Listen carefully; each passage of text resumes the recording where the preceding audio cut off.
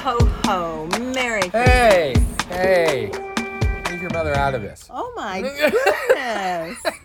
You're bad. You can edit that out. No, I You can edit won't. that out. You are going to get a lump of coal. How about that? You don't look like Santa. Little did you know. Oh. I'm sorry, there is no Santa. Huh? Learning that at the age of 57. What? There is no Santa. It's mom and dad, and my mom was not at home. Well, I got a present anyway today, even though there is no Santa. What? Who gave you a present? Do you know? Do you know what the National Film Registry is? Yes, I do. Yes. National Film Registry, for those of you who don't know, is your tax dollars at work. The National Film Registry chooses 25 films every year to then preserve and make sure that they are in good shape and they never, ever, ever go away. And they just announced their most recent 25 about a week or two ago. If you go to the National Film Registry website, which is part of the Library of Congress, you will see essays for every one of the over 400 films that they have there. Not every film has an essay.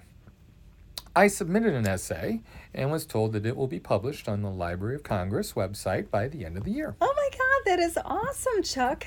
That's awesome. Congrats. Thank you. Wow. Thank you. For what film? Superman the movie. Oh my gosh, that's fun. Yeah. So That is so cool. there are like over 250 films that have no essays Wow. for them. So any film critic or any film aficionado, you are free to submit an essay, and if it passes muster, it will be published. Wow. So Fantastic. Library of Congress. That's really cool. thank you. I Very needed good. that actually. So yes, it was nice, a nice little present. Very good. Well, Merry Christmas. I take Thank back you. all of my negative little things I was either saying or thinking, and I can't remember. See, I'm happy again. That's good. Yeah. So let's talk about some movies. Let's What are we do going to that. talk about? There's feast or famine. It really is. Cheese and it rice. really is. Let's go with the two movies that are going to be opening in theaters this coming week. Okay. Let's start with Babylon, because that is a biggie with more stars than one can imagine. Yes, and I'm interested to hear what you said, because I know you said you didn't like it, and then watched it again and had a new perspective. I saw it at home, and I'm eager to actually see it on a big screen. It is an overwhelming experience. Oh my God. And not necessarily in a good way, Right. I would think. Right. Remember that theater we went to in New York and saw Licorice Pizza? Yes. I got an email from them today. They are showing Babylon in 70 millimeters. Oh, I think you should go. Oh, I would be there in a heartbeat. Babylon is Damien Chazelle's new movie. He's the guy who made La La Land, Whiplash, among others. And it is about the silent film era and the transition from the silent film era to the sound era. And also, that's really kind of what it's about, but it's also about hedonism. It is about how Hollywood at that point had no rules as far as morality was concerned, as far as, well, much of anything was concerned. The opening 20 minutes is nothing but a cocaine-fueled orgy in a film producer's mansion. And Chazelle really shows what he's made of, or I should say what his cameraman is made of, because there are long, swooping, tracking shots which show you one debauchery after another that's going on in this place where, if it feels good, you just do it, apparently. It's gluttonous chaos. It is. And there's also a reference there, and there are references throughout, without naming any names, there are references throughout the film to key points in Hollywood history, and there's a reference there to the Fatty Arbuckle scandal, which ruined his career as well. Right. Once we get through that, we get into the bones of this whole thing, and Margot Robbie is a young actress who will do anything, I mean anything, to become a star. On the other end of the spectrum, we have Brad Pitt, who's an established star and really can call the shots on anything that he wants to do. But as the transition to sound within the industry occurs, both of their fates are affected by this. You know how I love Hollywood and Hollywood history, so Yes. you knew this was going to appeal Yes. to me. Absolutely. There are two sequences I can't shake. One of them is where we're filming this epic war thing, Middle Ages war thing out in Southern California somewhere. And, they used to say, there's a cast of thousands and stuff like that. Well, we don't do that anymore. We just, do it via computer. apparently Chazelle actually used people here for this. And did he? just to see the spectacle of this and what they had to go to in order to achieve this, I thought was really cool. And then there's another great sequence in which they're finally using microphones on a movie set. And just the problems that I've read about and that we see they run into with this equipment that was so bulky that didn't work quite right. I mean, they're still trying to figure out how to balance the sound so that things aren't too loud or too soft. I thought that was fantastic. That was. Too. And then, of course, the end, which we can't really talk about, that ties everything together, I thought was just a little piece of brilliance. This movie's messy. It's not perfect. I will freely admit that. And people who don't like it, I understand it completely. But it appealed to me, and I just really loved every second of it, and I can't wait to see it again. You know, last week we talked about just a little glimpse of Babylon, and you said people either hate it or they love it, and there's no one in between. I'm a tweener. Okay. I hated it. Not hated it. Well, you said the sound was something that pushed you away from it. Okay, when we go to our screenings in Chicago, if they say theater number 10, I immediately say, shit, I forgot my earplugs. This is the Dolby Digital Surround, and I forget what the visual Atmos. thing is, the Atmos, Yes. Dolby Atmos theater.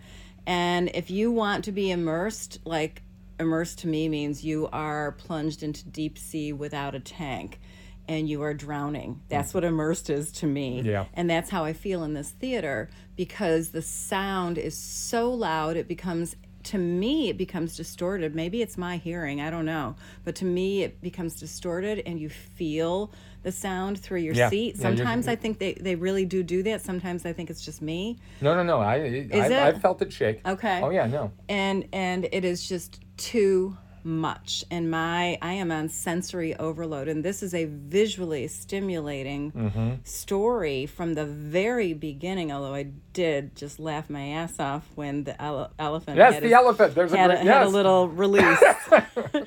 But it was just too much for my sensory system. I really struggled to pay attention to other elements of the story because it was like if you just continually scratched your fingernails down a chalkboard, that's what I was feeling the entire time. But then you watched it again at home. Watched it again at home, and I could breathe. And I've got a good system at home, too. I actually have Dolby Digital Surround, too, but I tweaked it so that You balance it. I could hear it. Yeah. I wasn't just being bombarded by it.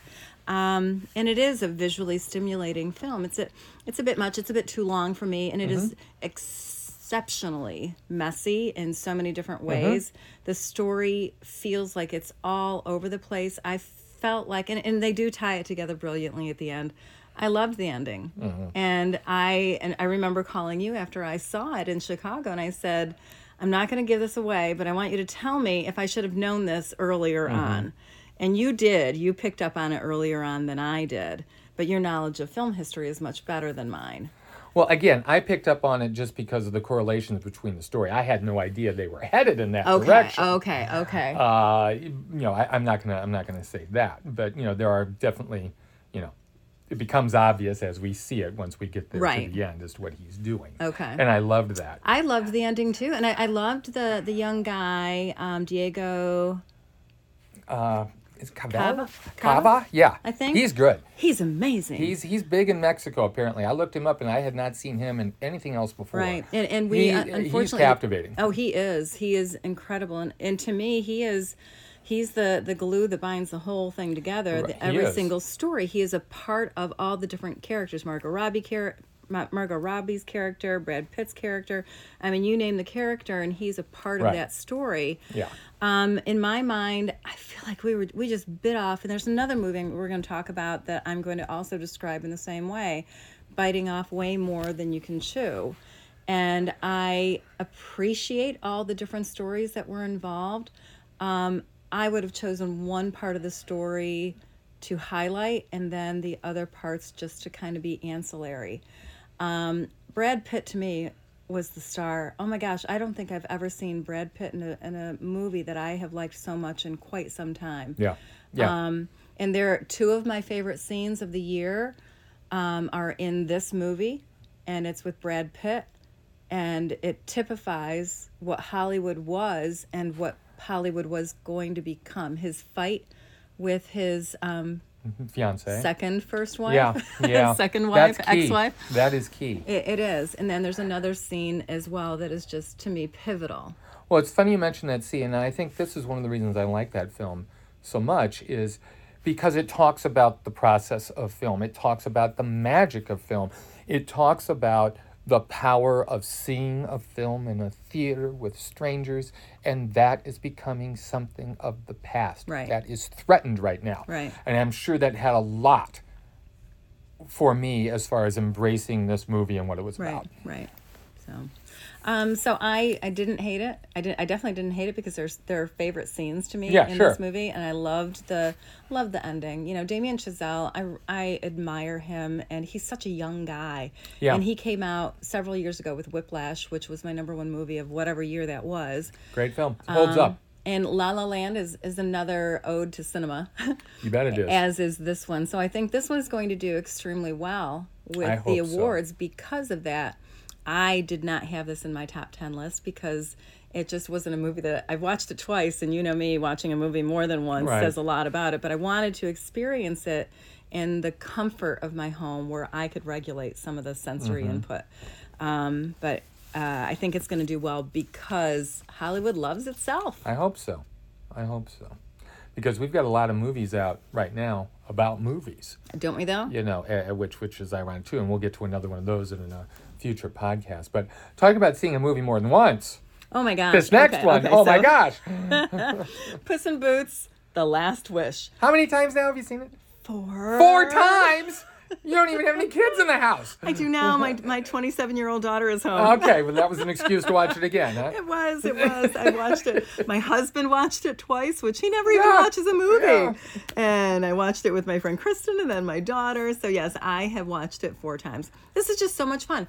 Rarely do you find anymore, except for like the Toy Stories of the world or the DreamWorks Pixar movies that are animated, do you find that appeals to both adults and children. It's a hard combination. That's a fine line to walk. Buzz Lightyear movie, whatever that was called earlier this year. Lightyear. Lightyear, okay, whatever. It was forgettable. Forgettable. It was forgettable. And did not appeal to me, it didn't have that appeal to adults as well as children.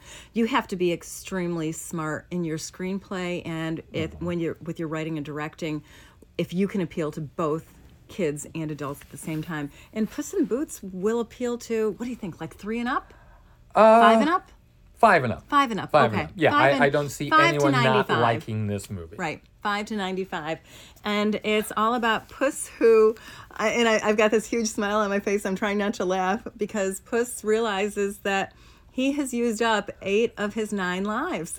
He says, I'm not good with numbers, or I'm not good with the math, or something like that, yeah. I don't do math. And that is voiced once again by Antonio Banderas, who I absolutely adore. And he's having a blast here. Isn't you can tell he's having a blast. I certainly hope he is at the awards show again this year. Yes. So that I can say. Such a nice man. He really was a very sweet man. And so Puss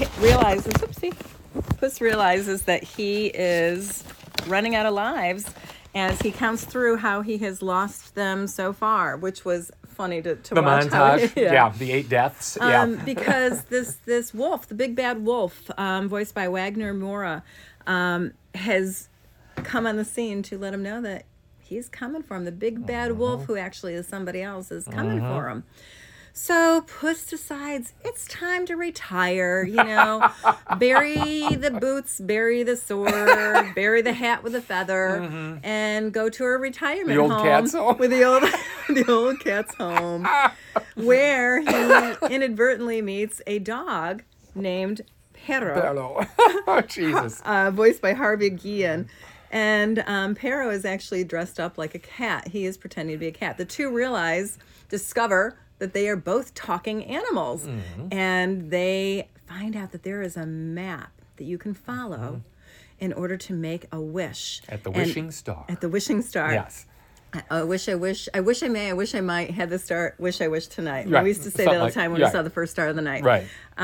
So they decide to go on an adventure and find this map. Well, Goldilocks and the Three Bears are also looking for this map because Goldie has a wish she wants to fulfill. Along that journey, Puss also runs into his old love, his hot flame, Kitty by it's Selma Hayek who voices that one. And then they run into the bad guy voiced by Mulaney. John Mulaney, Jack Horner, big Jack Horner, not little Jack Horner.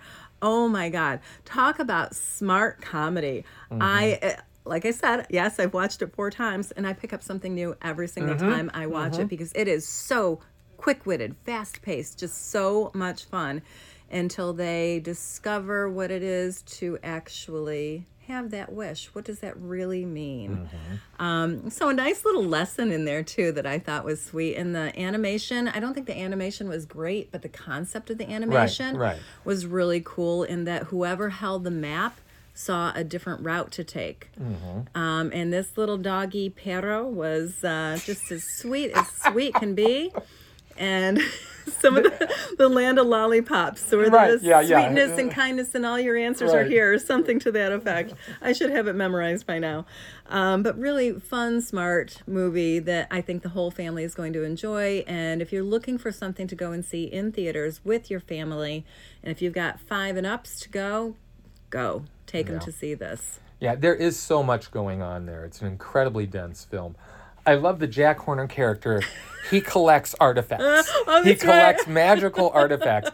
And as you're watching this, and I know I didn't catch all of them, he's going through his office, and you see a magic carpet that flies. You see Poseidon's trident. You see, all these magical Alice things. in Wonderland. Yeah, the bag, which you can put everything in. Yeah. Mary Poppins' umbrella is there. All these different things that from these fairy tales and these other movies, he's got them. And like I say, I'm sure I missed a ton. Yeah. But every once in a while, someone pop out and I'm like, oh, wow, look at that. No wonder he could do all this stuff. Poor Perlo. The guy has had everything in the world happen to him. And he has this sunny disposition. And there's a scene that I keep going back to. He's walking towards us, and the 2 cats are behind, and they ask him about his life, and what did they call you? And he goes through this whole litany of, they've called me stupid, they've called me dumb, they've called me shit for brains, and he says all of this with a huge smile on his face, and the 2 cats get sadder and sadder as they listen to this awful story. Saddest funny story ever. It's just stuff like that just, like you say, the kids aren't going to catch all of it, but that's there for us. Yeah. To keep us engaged. And you're right, it's a rough thing to appeal to all that, but the film really succeeds. I can't wait to see it again. Yeah. And it's all about what is family. What a perfect concept for this time of year, And when Goldilocks and the 3 bears are having their little argument and using him as bait. Yes. And they start, yelling and screaming at each other and calling each other names, and Pedro just sees it as, oh, how fun to have a family that you can say these things to. I wish I could. Right. And then he starts to say things. All about perspective. Oh, it's funny. And Florence Pugh yes. is Goldilocks. Yep. Yeah. Olivia Colman is Mama Bear. Right, yeah. And it's that old trope from The Wizard of Oz. You don't realize that you already have what you want. Yeah. Which I really, again, that great lesson. Yeah. You have more than you realize. Absolutely. You just have to stop. It's not always better on the other side. Hey, before we wrap this up, tell your Antonio Banderas story, please. Oh, okay. So this was about 4 years ago. I want to hear how I'll interject. No. You tell the story and I will interject. Okay, all right. Because again, we were just talking about perspective. Right. Yeah, okay. So we were at the here's a Rashomon. Critics' Choice Awards about 4 years ago. Mr. Banderas was there for... This was my first Critics' Choice Awards. That's right. Yeah, so I was a little overwhelmed by, all these movie stars everywhere and being able to just chat with them. And you had a book that you wanted signed by Mr. Banderas. And I walked past him and I said hello, just smiled and said hello. And he said hello in just the most wonderful way.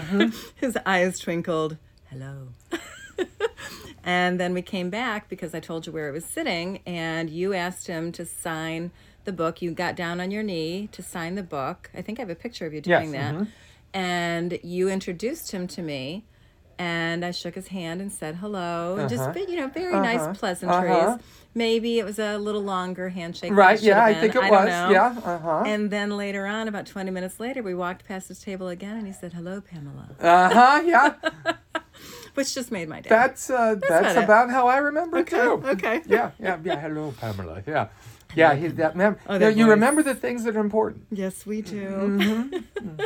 No idea what I ate, but I remember that. Remember that, yeah. So on that lovely note, we're going to wrap up this podcast. More to come, so much more to come at the end of the year. And we certainly hope that you will come back and see what we've got to say. Because we will save you a seat. Thanks for sharing. Thanks for listening.